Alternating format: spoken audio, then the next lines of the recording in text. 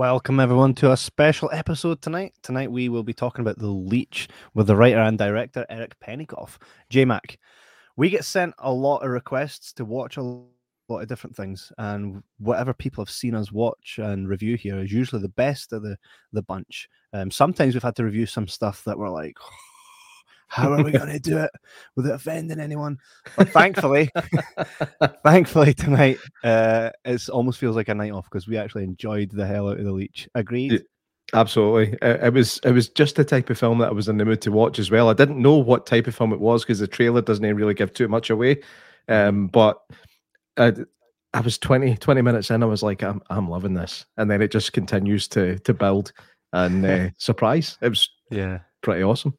But anyway, we'll probably talk about that later. Of course. I love the symbolism within the movie, but then again, there's also just parts where I'm invested and I'm watching, and then I just completely piss myself laughing.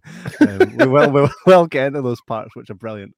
I always love it. So I'm going to go ahead and play the trailer for everyone. You can find it in the description here, and I'll post it again. The links to go ahead and buy physically. There's nothing better than buying a physical piece of media. So if you can, we're big proponents of that here. Physical media is still the way forward for us. Absolutely. To be able to hold something in your hand and go, I own this, and it's class. And special edition as well. Love a wee steel book or something.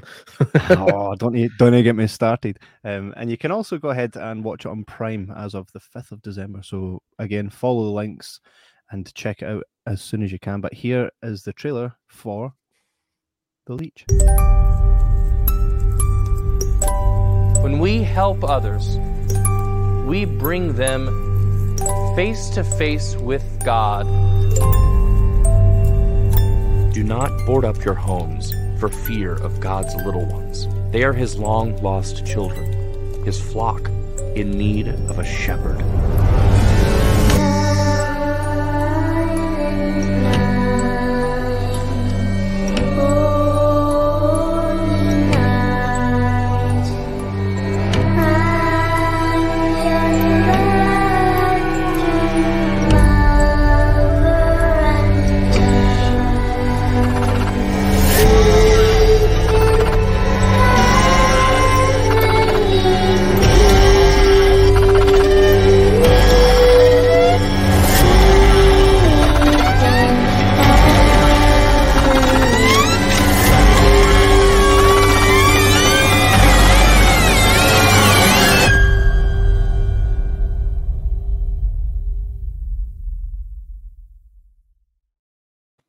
Epic as ever. Ladies and gentlemen, welcome to the show, Eric Pennycoff. Eric, yo, it's a pleasure to have you on with us, mate. Like J-Mac and I said, we're so dying to speak to you about it because sometimes, like I say, we've watched a few, and hey, we've had some really good stuff as well, but not of complete recent, but when I had watched it before J-Mac and he goes, how good is it? And I was like, you're going to enjoy it. And you went into that with that exact mind frame, and it was just for us brilliant because I don't know, there's not a lot of horror. I mean, would you class it as a horror? Yeah, I always called it a horror comedy. You know, but kind of the horror comedy. My favorite type of horror comedy, for example, the original Black Christmas, where you know the comedy and the horror sort of never cross over. You know, there's never really a kill that's funny. All of the comedy comes from, you know, the dad looking for his daughter and the cops that don't know what they're doing. That's all absolutely like hilarious by like 70s idiot police standards. But then all of the kills and everything that makes it like a scary Christmas movie is genuinely scary. But for me, that's a horror comedy. Like we didn't, the gruesome stuff is gruesome. The funny part for me was like when the priest goes into the guy's room and he's like, where was it? What is he had lost, J-Mac? And it's his dog collar. His dog. And he goes, you left it here last night just before we fucked. I think we either maintained our core audience or we lost people with that. It could have gone either way. It was a big risk to take with a joke like that. I mean, this kind of central character to the story is a priest, which is an awesome move, by the way. I mean, if it was just a regular guy whose house was kind of people were overstepping their boundaries in the guy's house, you'd be like, okay, but because it's a priest, you just there's something even more pure, darkly comic about the whole thing. And I honestly felt, see the minute it came on, the style of it felt like a Christmas movie, right? And what I loved about it is that it almost, as much as there's a lot of effort in there, almost felt effortlessly. I was expecting John Candy to pop out at any point, right? That's and to me that's important when you put something on, right? To feel a certain way. And what was it? Tibor Takas had said to us. He said that it was that was called, what was the word he used for it? The enchantment of a movie. Enchantment, yeah. The enchantment of a movie, which is quite important. So that for me had me hooked already. And another thing as well is sometimes, and it's a thing that happens quite often now with movies, is a lot of time there's dialogue that just doesn't grip you, and sometimes you feel there's too much of it. This did not suffer from that at all. I felt that everything that was happening for a reason, and I was invested, like in the same kind of way that Tarantino does it. A lot of his scenes are just people sitting talking in a cafe, but yet there's story there, and you're hooked. Did you feel that way also about it, J-Mac? Yeah, I mean, the dialogue was amazing. You wrote this film as well as directing it. Now, what was where did the idea come from for this story? Well, really, it's one of those things that was partially born out of, when COVID hit and everyone had to kind of put a pause on their lives and figure out, what's next, what can we do, this and that. I mean, I remember a big inspiration was kind of like a lot of people saying, oh, filmmakers are going to need to learn how to make smaller movies with less money, fewer locations, fewer actors. You're going to have to really learn to buckle down and make things with nothing. I think a lot of us indie filmmakers were kind of looking at each other like, we've been doing this before, so it definitely still presented a new challenge. But I think in terms of scaling things back, my first movie was made for about the same amount of money. It has, about the same amount of locations, about the same scale cast, and that was made, before COVID. And it was, kind of a lot financially, and as the producer of this movie was very similar in kind of like the scope and what we could do.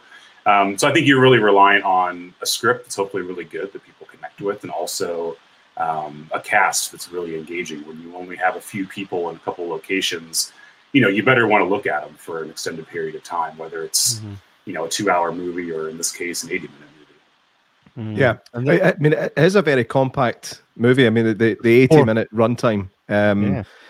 Was there a longer cut of that you kind of scaled back a little bit, or was it always aimed to be that kind of length? Yeah, I think I always knew I wanted it to be around the 82-minute mark. It's funny. I think it's Roger Corman that said the 82-minute movie is 20% cheaper to make than the 83-minute movie, because at least back then it meant one less film reel, which meant your shipping costs were 20% less. So it's funny how something like that's basically obsolete. You can make a movie as long as you want, and it's can cost the same amount to get out there. But I do think that there's something sweet about that kind of like between 80 and 85-minute length, where I maybe for me personally, the types of films that I can make on this budget with the resources that I have, it's always kind of felt like get in fast and get out fast. Like, get in, do what you're going to do, and get out, and don't really have those final few minutes drag on too much, because we all know what it's like to watch a great movie and then it just kind of can't really transition to the end. Maybe it's got a great end, but getting there is, a little rocky. So yeah, I think the script was probably about 85 pages long. The first cut's always a lot longer than it needs to be. There's not a whole lot of stuff that got cut out of the movie. Most of what I wrote made it in. But yeah, that's kind of where we're aiming at with these sort of low budget horror films, is trying to get at that sweet 83-minute mark, I think. What kind of budget did you have on this? Both this movie and my first movie were made for under $60,000, which is not a lot to make a movie. I mean, I know people that have made short films with budgets bigger than that. I've made a handful of short films when I first got started, but I never was putting any serious money into them. They just kind of felt like exercises.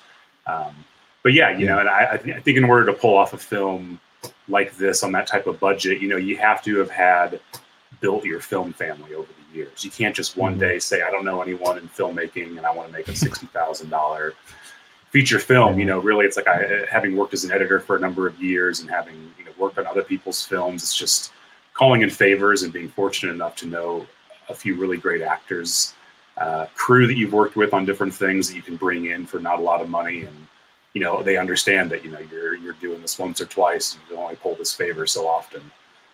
So I think there's a lot of like decades worth of work that you kind of got to put in to get people on board to work at the scale you're working on some of these smaller movies. Yeah. How long did how long did the shoot take? I don't know why I forgot that question. That was the simplest question I could ask, and it went out of my head. We shot it. We shot 15 days. So we shot 3 weeks, Monday through Friday. We took the weekends off. We were all sort of in a bubble together, living in the same place where we were shooting. So, there were no PAs or additional hands that were coming and going on any day. As much as people offered to want to help out, friends or family or whoever, it's like, sorry, if you're either in this bubble or you're not. And, we're masking up and testing and doing all of these things that were before a vaccine was available. So it was, definitely nerve-wracking as far as being the producer of this as well. But yeah, we found that once we were in that bubble, 15 days felt like adequate amount of time to make this movie. Considering it took 15 days to shoot with the budget that you had, the film looks great. I have to say the cinematography is like really. It's something like the simple shots that you've got, like just your standard setups and your panning shots. That's all cool. But then towards the end, there's some pretty kind of crazy shooting that goes on in it, and it looks amazing. It really kind of knocks you back a little bit when you're watching it. And yeah, kudos to you and your cinematographer for managing to pull that off, and that timescale as well is really impressive. Well, kudos to him, definitely. I mean, I've known him for years. He shot a couple short films of mine, and he is, he's one of those guys who, fortunately, the way his life is positioned and the way that he, the jobs that he works on for the paycheck to afford the time to work on things like this, it's really sort of like the ideal situation you want to find in a lot of these key collaborators, because, he came out and fundamentally was his own gaffer. I mean, a lot of us helped pre-light the place, but we didn't have, a designated gaffer. We didn't have a designated key grip or anything like that. And, his experience as a gaffer as well as a DP was sort of the perfect combination of the person you really need to make movies like this. Is, when it comes to camera, you got to find someone that can operate their own camera. I would operate the camera on occasion. The sort of the job boundaries are they cross over a bit on films like these. There's really no one saying, I'm not going to touch that because that's not my job. A lot of people that on this film, people that I've worked with over the years, we've all worked in different positions on films. Both Jeremy and Graham are directors in their own right, as well as writers. There's certainly a lot of multi-hyphenates from the cast on down to the crew. Yeah. The performances from Jeremy and Graham were phenomenal. It struck both of us how much Graham reminded us of Zach Galifianakis. I don't know if that must have been mentioned before at some point. So I actually never saw it, and it's not until we first started putting images out that people brought that up. And I totally get where they're coming from, but it never struck me on set. I think it's certainly the beard being a part of it, which. Him and I talked at length about whether this young priest would have a beard or not. And I was insistent on him having a beard because he looks so much like a Catholic priest that I had as a teacher in high school for a short amount of time. And looking back on it, they were probably about the same age. And this guy just is a dead ringer for Graham Skipper with the beard. So it kind of just felt appropriate. I certainly stick by that decision. Yeah, he even sounds like him. His voice, his cadence, everything. I was like, it really is reminding me of Zach here. But he's definitely his own person. His performance was amazing, as was Jeremy's. He was really charming in a very bad way. Yeah. Had you worked with both of them previously on other projects, or? Yeah, so Jeremy and Taylor, who plays Lexi in the film, they were both in my first movie, Sadistic Intentions. And then Graham I had known for years. We lived in the same city with each other for a while and just became friends, and always wanted to work with him. Had never quite seen him in a role like this, but knew he had it in him. And talking to him a lot about this as I was writing it, I learned a lot about his background. And yeah, it just seemed like the more I talked to the cast, which was happening very early on in the process, the more it seemed like this movie could be made. And I think that these these actors as these characters are believable. Yeah, they were definitely really good. Janice says, hey guys. Todd A Surprise says, if you're shooting in Kansas City anytime, look me up. I can edit, shoot video, photography, and pull cable. There you go. Hell yeah, I'd love to be in Kansas City. I'd love to make movies everywhere. Damn right. Todd Surprise I think he's been everywhere, hasn't he? Yeah, he's a very interesting guy, Todd. He's had a very interesting life. Yeah. Janice says, teamwork is what it's all about. That's the truth. Donna Pollock says, hey guys, how you all doing? Fantastic. Yeah, Donna. Hope you're doing. We're good. We're sitting here. We're talking to a filmmaker. This is as good as it gets. Yeah, we've been working on a short film for way too long now.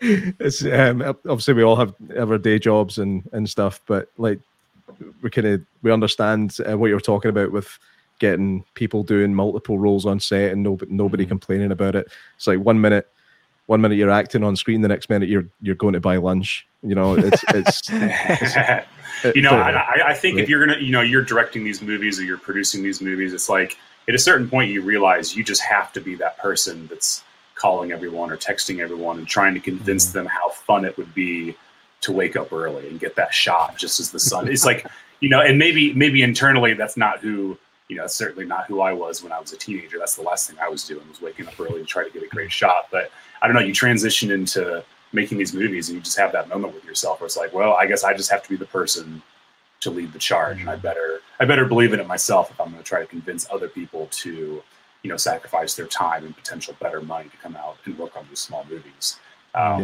You know, I think the indie filmmakers that I know that seem to do the best at that seem to genuinely believe that it will be fun and that that they are encouraging people to work at a level that they normally don't work, even if they're not getting paid as much money as they normally would. So I think it's like as being a filmmaker is as much about just having like an infectious personality and trying to like spread encouragement constantly, because you know, the second you get stressed out about waking up early, no one else is going to wake up early.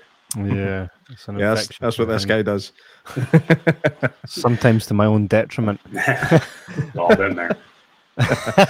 Absolutely. Do you see there being a sequel to Leech or something in the same kind of universe? I know that a lot of filmmakers are doing that kind of thing these days. Is that something? I don't know what a sequel would be, but I'm if anyone's got a pitch, I'm open to hear it. Hey, I pitched a movie which could kind of work with this. The last guy we had on was he created Sharknado. Oh, cool. And God, why is his name slipped me right now? I know his name. Ferrante, Anthony C. Ferrante. Yeah. And my Christmas pitch was a movie called Advent Calendar, where it's like like Jumanji's a board game that's kind of like a board game that is not just a board game. Well, this is an advent calendar. It's quite the same. There's no escaping it. And each day, like before Christmas, every day of that month, you open it up. Someone related to the guy holding it gets killed brutally by something that comes out of it. So if you take different properties, I know it probably costs a lot of money, but take different properties from different movies. You know, one day it's Freddy Krueger, next minute it's the next guy. You know what I mean? But you could do that. If you make enough movies, I reckon the Advent Calendar could become something of a horror creator. I can see it. Yeah, I can see it. You know, this company, Glass Eye Pix, is run by Larry Fessenden, who's produced and directed a lot of great films over the years. I was an intern there years ago, and I think it was around that time they started this tradition of a horror Advent calendar that they would ship out to people. They had a whole slew of great merch. But it's got me thinking about the little pull tabs that you open up, and it's got a new thing behind it. I'm into it. It's a good idea for an anthology. Anthologies are phenomenal. I'm always behind an anthology. Todd Surprise says, filmmaking is a dream. I've done TV interview shows, radio, podcast, but doing a film, that's up there with making an album for me. He also goes on to say, what do you look for in a movie when you watch as a movie fan yourself? That's a good question, Todd. I mean, the thing that I think if I'm just looking to forget that I'm either watching a movie or I'm not thinking about what I should be doing otherwise, I think that's the thing when you're a filmmaker. It's like, I've watched so many movies, and there are those times where unless a movie's really pulling me in, I might be thinking I really could be sitting down to work on that script or go over here and finish this batch of deliverables for this movie I'm finishing up or whatever it is. I mean, there's always things to occupy yourself with as a filmmaker. And I think the true trick and the magic is sitting down and just being engrossed by a movie and not thinking about all that silly filmmaker shit that's always swimming around your head. So I think it just has to be really, really good. I mean, going to a movie theater certainly helps me these days. You know, I love my Blu-ray collection, and I got a great little spot I can sit back here and watch stuff. But, you know, still in a theater, it's just like it commands your attention. Yeah, absolutely, definitely does. For me, do you have a favorite movie, or is that just one of these impossible to answer questions? I mean, you know, if we're talking like Christmas horror movies, certainly, certainly the original Black Christmas. There's this great French movie called, I believe the alt title is Dial Code Santa Claus. It's this movie that came out like right before Home Alone, and it's basically this kid in a huge house that he lives in, and this Santa breaks in, and the kid has to fight Santa, and he dresses up like Rambo at a certain point because this is made in 1988. I think Rambo 3 had just come out, so he has like Rambo toys. It's crazy. Yeah, it's streaming out there somewhere. I want to say it's called some French title, Dial Code Santa Claus. You'll find it. That sounds awesome. Really great. I only saw it a few years ago, and it's like top of my list for Christmas movies now. Oh, nice. That's awesome. It sounds like Home Alone might have stolen ideas from that, just the way you're describing it. Yeah, I mean, it's got the same central idea of like little kid, you know, faces off against home intruder while his mom, who's like this rich toy store executive, is out of the house. And somehow, you know what it is? Somehow this kid finds a way to communicate with this guy posing as Santa Claus through this like strange thing in France in the late 80s called the Minitel. It was like a pre-internet way of talking to people, kind of like an ATM machine. It was like this weird public-facing device from like the little bit that I understand about it. So this kid somehow talks to this guy posing as Santa Claus, and he's just really like a burglar looking to break into like some kid's house. Is like the setup that I remember. It's a real weird piece of technology that sounds like it was maybe not in existence much more after that, but it is the year right before Home Alone, and it's make a good double feature with it. So going back to yours, going back to your project. Did you have auditions for your main actors, or did you just go, I have this role for you? No, these were really, these were offered roles, just because there's no, I don't know, to bring people into this type of movie during the time that we made it, the way that we made it. It's like they were all friends of mine, and I'm very fortunate that I happen to be friends with a few really great actors and incredibly talented crew members. So that's, something that I've personally been able to kind of pull together a couple times now. But yeah, no, they were roles that were offered. I started speaking with Graham about it immediately as soon as the idea started to kick around. And then, Rio, Taylor, Jeremy, everyone after that. These are people that I've known either as actors or in other capacities over the years. Yeah. Yeah. We got another comment here from Craig Matthew, and he says, I thought up a Christmas crime movie, gonna call it Jesus Heist. Oh, yeah. I love it. What is that? That reminds me a little bit. There's that Duke Mitchell movie called Gone with the Pope about these like mobsters that they kidnap the Pope, and the ransom money is $1 from every Catholic in the world. And I'm like, might be the most like ingenious like setup for a movie I've ever heard. It's not even a bad idea. Ginny says, I still love that idea, Kev. The Advent calendar. One day, Advent calendar. Todd Surprise says 100% correct about going to movie theater. It makes an experience. Thanks for answering the question. Good stuff, guys. Movie theaters again right now is a bit of a decline where we're at, but I think in another couple of years we'll see the return of everybody going to family, kind of you get together with your family and go see movies together, because I think that's kind of what's special about movie. For me, the movie experience is just being able to escape. See, if a movie, like, how many movies do you watch now after watching them for when you were a child, and you go, oh, I didn't realize how cheap that looked, but you never carried that with you up to your adulthood, because it was always about the experience. For me, that's the most important part of a movie. And the experience for this movie for me was great. It was like, it definitely felt like a Christmas film, which sometimes I feel a lot of Christmas movies lack. It's a funny thing to say, but sometimes you're just getting Christmas vomit. which is just, over decorations and stuff. You don't get that it's actually Christmas, that the characters feel that it's Christmas. Do you know what I'm saying? Yeah. Does that make sense? Yeah.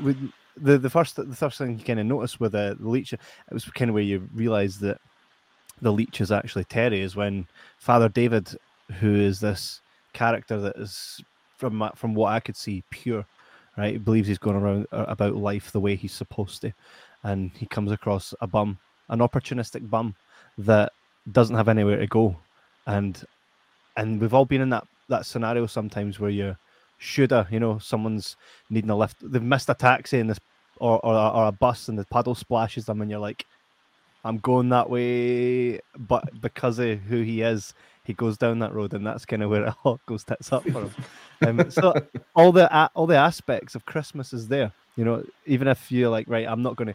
How many times you say, it's Christmas, and you'll just go with it.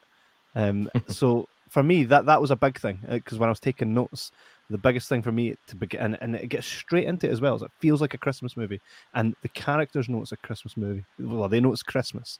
They feel like it's Christmas because there's a feel to Christmas. Correct me if I'm wrong. There is definitely a feel to Christmas. Yeah, whenever it starts getting darker, eh? And I think you nailed it right on the head by saying that the whole conceit, the idea of helping thy neighbor, is a very Christmas Christian sort of fundamental. So the movie starts with that, and then you happen to just put it at Christmas time. I appreciate that. I think the idea of the real basic idea of a guy helping someone off the street who then sort of loses himself while trying to help the guy. That was a real basic story point I had, and then the Christmas thing came shortly after, when I realized how we could make it and where we could make it, and the fact that it would be cold and likely snowing by then. And then suddenly that real simple thing of helping thy neighbor just kind of came back around, and it felt like, this could be a Christmas movie, and there's going to be a Christmas tree, and there's going to be all the paraphernalia, and certainly the lighting and production design lends itself to pulling out friends' Christmas lights from the attic or whatever it is. There's no shortage of Christmas lights out there for making an indie film. They're everywhere. But I think certainly just the simple setup is very much a Christmas thing. The property that's the kind of main hub for most of the action in the movie, was this where is that? Is this a house that can be rented, or was there somebody living in that house at the time? Or so I'll go ahead and spoil a bit of the mystique if anyone watching this doesn't want to hear this. Maybe earmuff it for a second. But the exterior of the house and the interior are two different locations. Okay. If you saw the exterior and the rest of the interior that we didn't show you, you would never guess that we could use this weird bed and breakfast sort of inn to double as this living room and bedroom interior. The foyer is entirely different from the living room where the stairs come down. So it was fortunately just kind of having savvy crew members and a great DP who can kind of see the similarities between these two locations enough to say, well, if we light it right and we show it from just the right angle, we can kind of piece these two places together. But that was probably one of the bigger headaches with making the movie, was just navigating these couple different locations to feel like the same place. It really does. I had no idea it was the two different locations. Not at all. I like how relatable all the characters are as well. I think we all know people in our life that are just like each one of those characters. Do you know what I mean? So it is grounded almost in reality, because the guy that's a bum, Terry, we've got friends that are not necessarily on the street, but there's a built-in sympathy that you get from just who he is and how he carries himself. There are people like that in life where you almost just sympathize with him, because it's like, for a while. For a while. It also put me in mind of a movie called Dutch. I think there's two names for it, just like the Code Dial Santa thing. Dutch, it was, what's his name? Ed Neal. And he goes to collect his new missus. He goes to collect her son. And on the drive home, so much wrong happens on the drive home. So he's trying to do something good. but Oh, yeah, ultimately it's ends a up Thanksgiving movie. I don't know what the other title is, but driving me crazy or something like that, because they're on the drive home. He goes to another state to pick him up, but then like the car ends up in a lake, and they're like, "Oh, how are we going to have to hitchhike?" And then they end up in a hostel and so forth. And it develops their bond, but it's all completely like arguing and shouting and screaming all the way through it. It had a feel of that as well. And again, that's something I always watched at Christmas. There was a lot in there for me that is quite nostalgic. Was that deliberate? Yeah, I think, deliberate in the sense that you want to make whatever you're trying to make be believable. You want it to be a believable enough situation. You want to have Terry push him in ways that are, engaging and funny and all these things, but also believable. How far can you really go before David would put his foot down? And when he does put his foot down, it's almost too late. He's almost gone. He's gone farther than he can go. So yeah, there was definitely a balancing act of trying to figure out how much Terry could really push David's buttons. But I think just the natural chemistry of those two and the types of characters, when you have someone like Terry who's all heart, he's all crazy. He has a charm. He might be dirty. Maybe he hasn't showered, but we all know people like that. And there is a charm to those types of people. They typically, take things a little too far and take more than they can handle. But then you have someone like David who's just very organized and wants to put himself out there as the person to help someone like Terry. But it's one thing to help someone. It's another thing to help someone with an agenda of your own and wanting something in return. And I think that's really. Some people have asked me, like, is the message of this movie not to help other people? And I say, no, not at all. I think that there's nothing wrong with helping other people. There's nothing wrong with, offering someone a place to stay if you feel comfortable with it and you deem the person safe. But, it's got to be a one-way street, so to speak. You can't be trying to push something back in return. Particularly religion in this case is something that, is what really gets things going kind of in the wrong direction. I think we seem to live in an age now where people only want to help other people when they can film it and put it on their own social media. And I always find those videos just icky as fuck. They're just horrible. But it's nice to know that there are still some really good people out there. I think obviously one of the things that really stuck out to me in the movie is how easy it is to be peer pressured into doing things that you wouldn't normally do. That's how I ended up on this podcast. I was not this type of guy, and then this fella came along and changed my life. It's been amazing, but sometimes it goes the wrong way. We've all got that friend that says, "Oh, stay for one more drink." That's always where it starts. J-Mac, we only fucked once. I'm so joking. That decision to have that happen, was that purely intended for the comedic aspect of that whole scene, or was that just something you were like, right, this will kind of portray just how corrupt we can take one character from the start to where he kind of ends up? Yeah, I know. It was always there in the outline to kind of say, you set things up to make it feel as though it was all a dream. Yeah. And he goes about a couple scenes and then finds out that it's real. And I guess the point of that, it certainly takes things in a demented direction, but also it's like how I go back to how much can you push someone's buttons to have them really kind of keep going. And I think when the engine of his patience is religion and this idea that he's already committed to saving these people's souls, it's kind of like, regardless of what I do, even if I mess up, I'm still going to make this about you. And that's certainly where it sends the film into some dicey direction. But, it's all been set up hopefully in a way that even though it's a shocking moment, where he decides to go from there is justified based on everything that happened before it. Yeah. There's a point in the movie, and I like this sometimes. You get it in several different movies, right? Ones that make me, because I'm continuously watching the character and trying to get into the psyche where they're at. There's a scene, I'll not ruin it for everybody that's going to watch it at home, but there's a scene where he does something. We're talking about the priest. He does something to Regal, and then he's like, "Oh, wait a minute! There's still there's still a light in there. And then he's like, there's that moment between you can go left or right. If you go left. Yeah. And I think for him at that point, if I'm correct, I saw the anguish within him. He's like, either way, I'm fucked. Yeah. Right. So let's just continue with the plan I had. I mean, that's what I got from it. I hope I got everything that was intended. But I think as well, movies are great in the sense that if you just do what you set out to do and everybody else takes from it what it is they take from it, I think that's the best kind of movie. You know, one person can get something completely different from watching the same thing.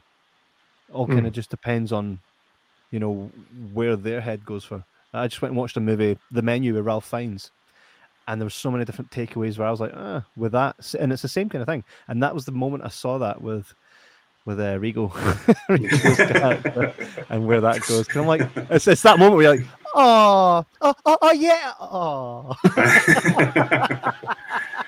Yeah, it's just where you know where you're in the final few minutes of the film. Yeah. We should really put a big spoiler alert on this video before we started.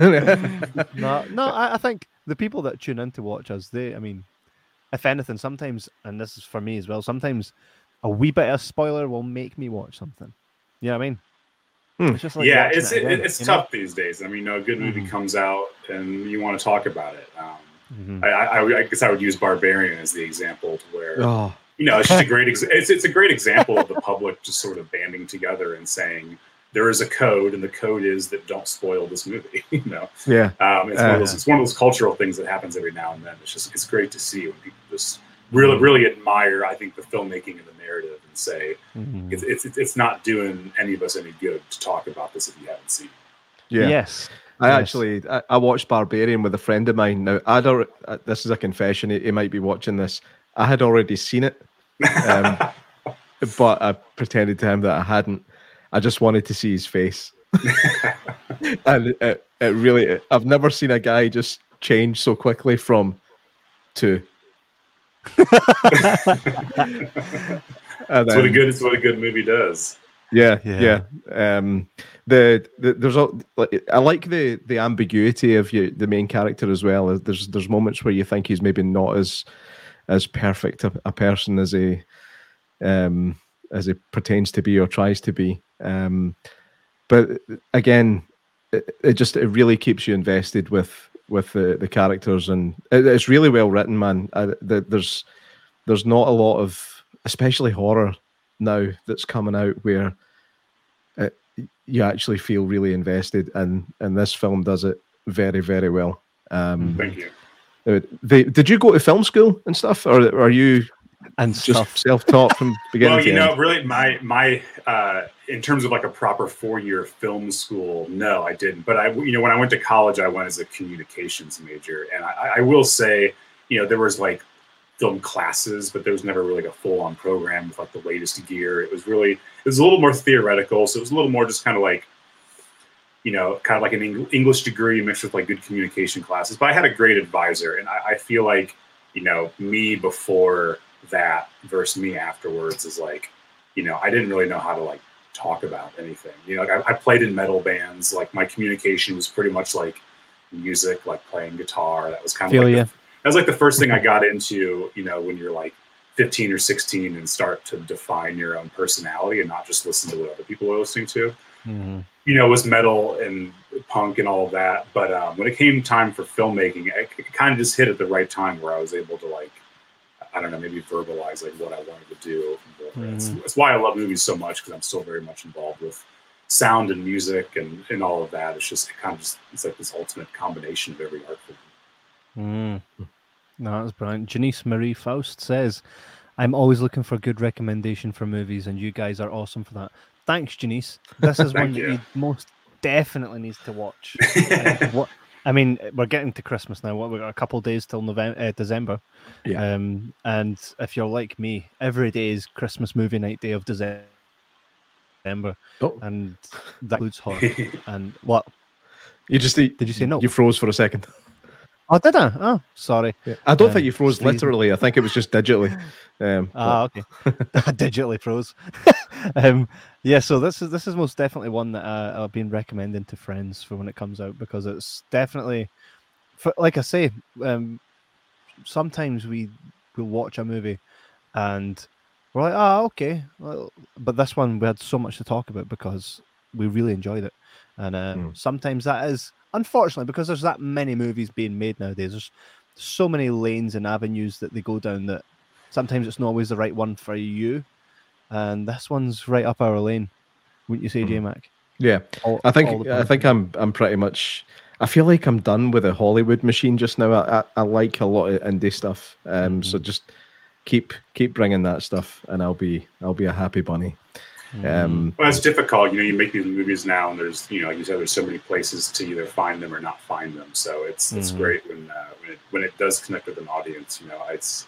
My first movie, it was well received by some people, and I'm very proud of it. But I think, taking that first movie out and kind of watching it play with an audience at film festivals and seeing how, it's a little slower in some parts, it's a little more suspended in areas like that, and then seeing other movies that were just hitting with an audience, and it was just like the energy was there, the laughter was there, the gross out was there, and I remember thinking to myself, like, I really want to make this movie to leave something that I would want to watch as an audience member. And it's kind of a strange thing to say, because everything you make should be for an audience, but really kind of tracking like where an audience is going to feel and respond throughout this movie, even though there are left turns all over the place. I really set out to make something that was just entertaining with this. So if it's hitting on any of those levels plus more, I'm pretty happy. Absolutely. Sadistic Intentions, that's your first movie, yeah? I'm definitely going to go back and watch that. Almost looks like it has a Studio 666 feel to it. I think they probably most definitely ripped you off if that's the case, which happens always. So we're definitely, that's another thing about us as well. If we enjoy something that we see, we tend to go and check out the rest of what that filmmaker has made. I thought similarly when I saw the trailer for that. I said, well, I think that they're probably, we're kind of as interested as I was in some of those old stories of, Led Zeppelin renting Aleister Crowley's house to record a new album, and, whatever the stories of the band going away to work out the new album and become musically inspired, and all goes south. There is a band, and I was told this, you might be able to. I also, just like yourself, I played guitar for like 15 years, played in many different bands and stuff, right? So, like orc metal, bands that you can never read the name on the album because it's just like static. There is a band like this that are like proper death pig metal, like brrr.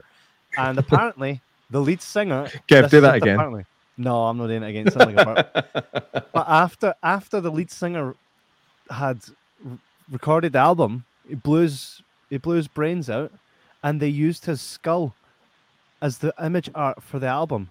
And it's like he proper just blew his own brains out for the whole purpose of that album, to give it some sort of gravitas.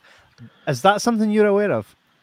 Well, I don't know if this is a newer band that did that, because it's reminded me a lot of the singer of Mayhem in early 90s. Maybe that's it. Yeah, they did that album Dawn of the Black Hearts, and then he blew his brains out, and one of the band members discovered him, took like an old 35 millimeter photo, and then they used that for the album cover. But that's been a while. It was just kind of like one of the earlier black metal bands, which a lot of that lore in that time period was some of the stuff that went into the inspiration for my first movie. God, I'm just looking at a picture there of the it's still on Google. Yeah, fucking hell, I don't know get away with it. Sometimes don't Google things. It leaves you a much happier person. DMG, not Google. But I mean, you got to appreciate the dedication to the work there, right?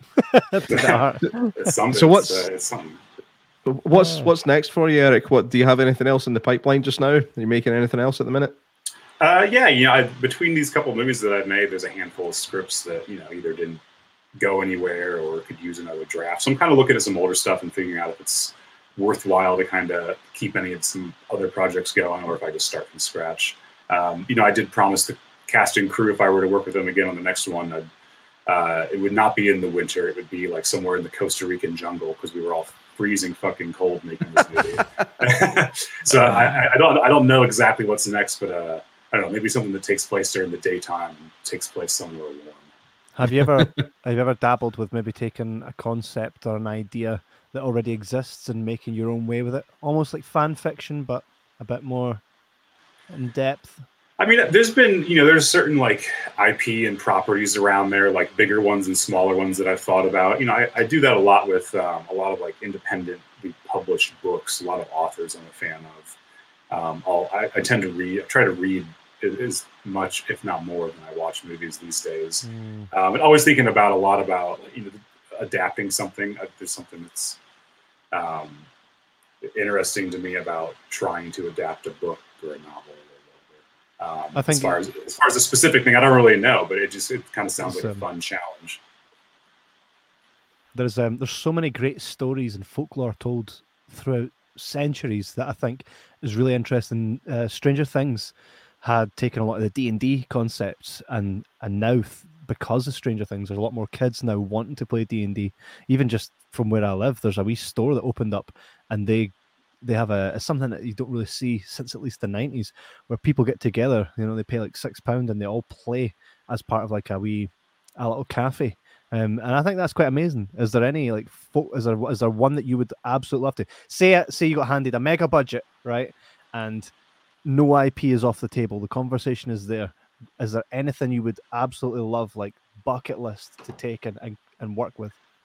I mean, on the superhero side of things, I'm not a Marvel person. I'm pretty out of touch with most of those movies. But there's one of the few graphic novels that I read was the Silver Surfer story, and it's called Parable, and it's the one that Stan Lee wrote, and it's illustrated by the artist Morbius. I forget. He did a lot of the early concept art for like Jodorowsky's Dune that never happened. He was involved in a lot of like early like alien artwork. Just a fascinating, I believe he's passed now, French illustrator. This is one of my favorite artists, but he did the Silver Surfer crossover that highly recommend everyone read it. I feel like if you're going to, hand a kid anything to say, this is basically, how the world runs from culture to politics to religion. This is like kind of the perfect story told through the lens of the Silver Surfer, which I had not known much about prior, but that's something that I think would be really cool as an adaptation, because it really the narrative cuts through in a very matter-of-fact adult manner, kind of in the way Watchmen does a little bit. There's a few similarities with Watchmen in it, but it's beautiful artwork. And it's the kind of artwork that it seems reminds me a lot of like the sets and the background design, like Panos Cosmatos movies, like Beyond the Black Rainbow and Mandy. A lot of the aesthetic of his movies kind of reminds me of some of the illustration that this guy Morbius did. It's beautiful stuff. So that would be one. And then a werewolf movie. I mean, it's not really a franchise thing specifically, but I would love to make a werewolf movie. When's the last time with a good one? Me. Gosh, I don't know. I mean, I'm sure there's more that are being made that I'm aware of. There could be some good ones out there I've not heard of, but I thought Dog Soldiers was great. I'm just trying to think of more recent ones. Yes. Dog Soldiers was brilliant. I think the most recent one I heard of was it not The Wolfman? Was that not like in 2007? Yeah, that was the Benicio del Toro one. Mm-hmm. Yeah, that's fun. Yeah. And then there's was it Bad Moon?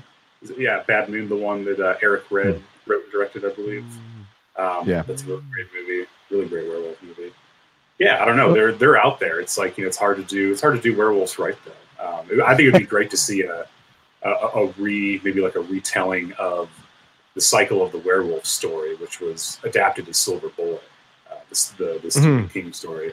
But that movie, if you read Cycle of the Werewolf, it's told in a very strange, sort of like non-traditional, secular manner, which would be really cool to see in movie form, because actually Cycle of the Werewolf, it covers like all of these different werewolf attacks on different holidays. So I felt like if you did it as the movie, you could actually make like the ultimate holiday film, because like something happens on Valentine's Day, and then something happens on I believe something happens on Halloween, 4th of July. It's just like all these different, each month this werewolf attack happens, and it would be cool to see a movie do something sort of narratively non-traditional.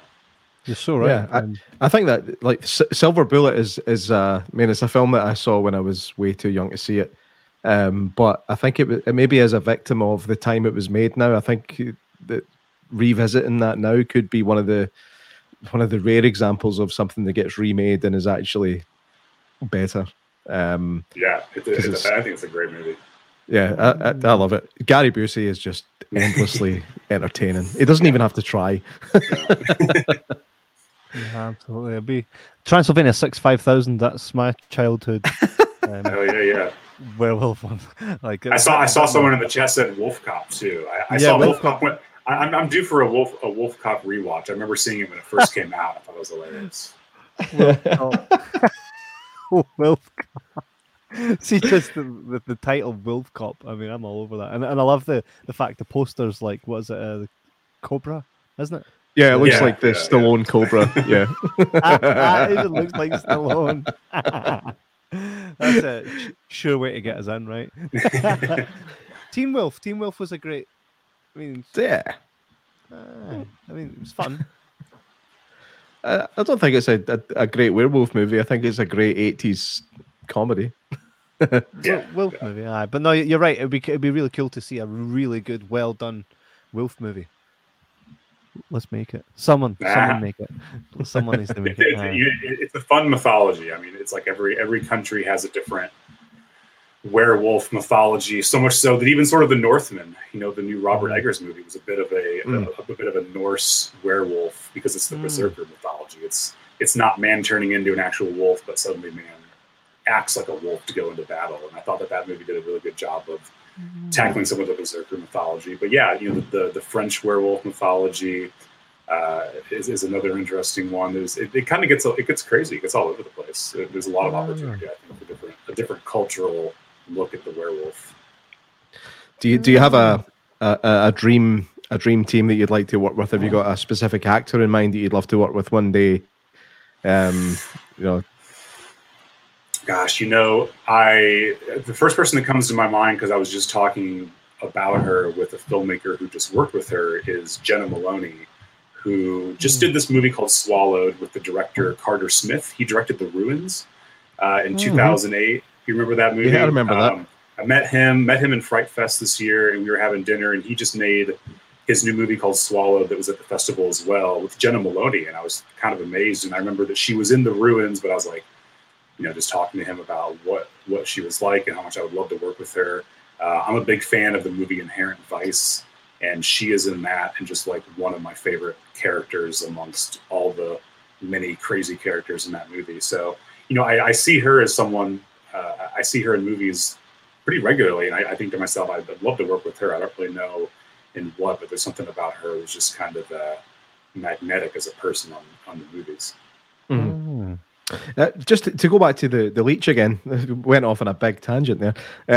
But is it getting a theatrical release, any kind of limited theatrical release, or is it all just going into streaming and Blu-ray, DVD?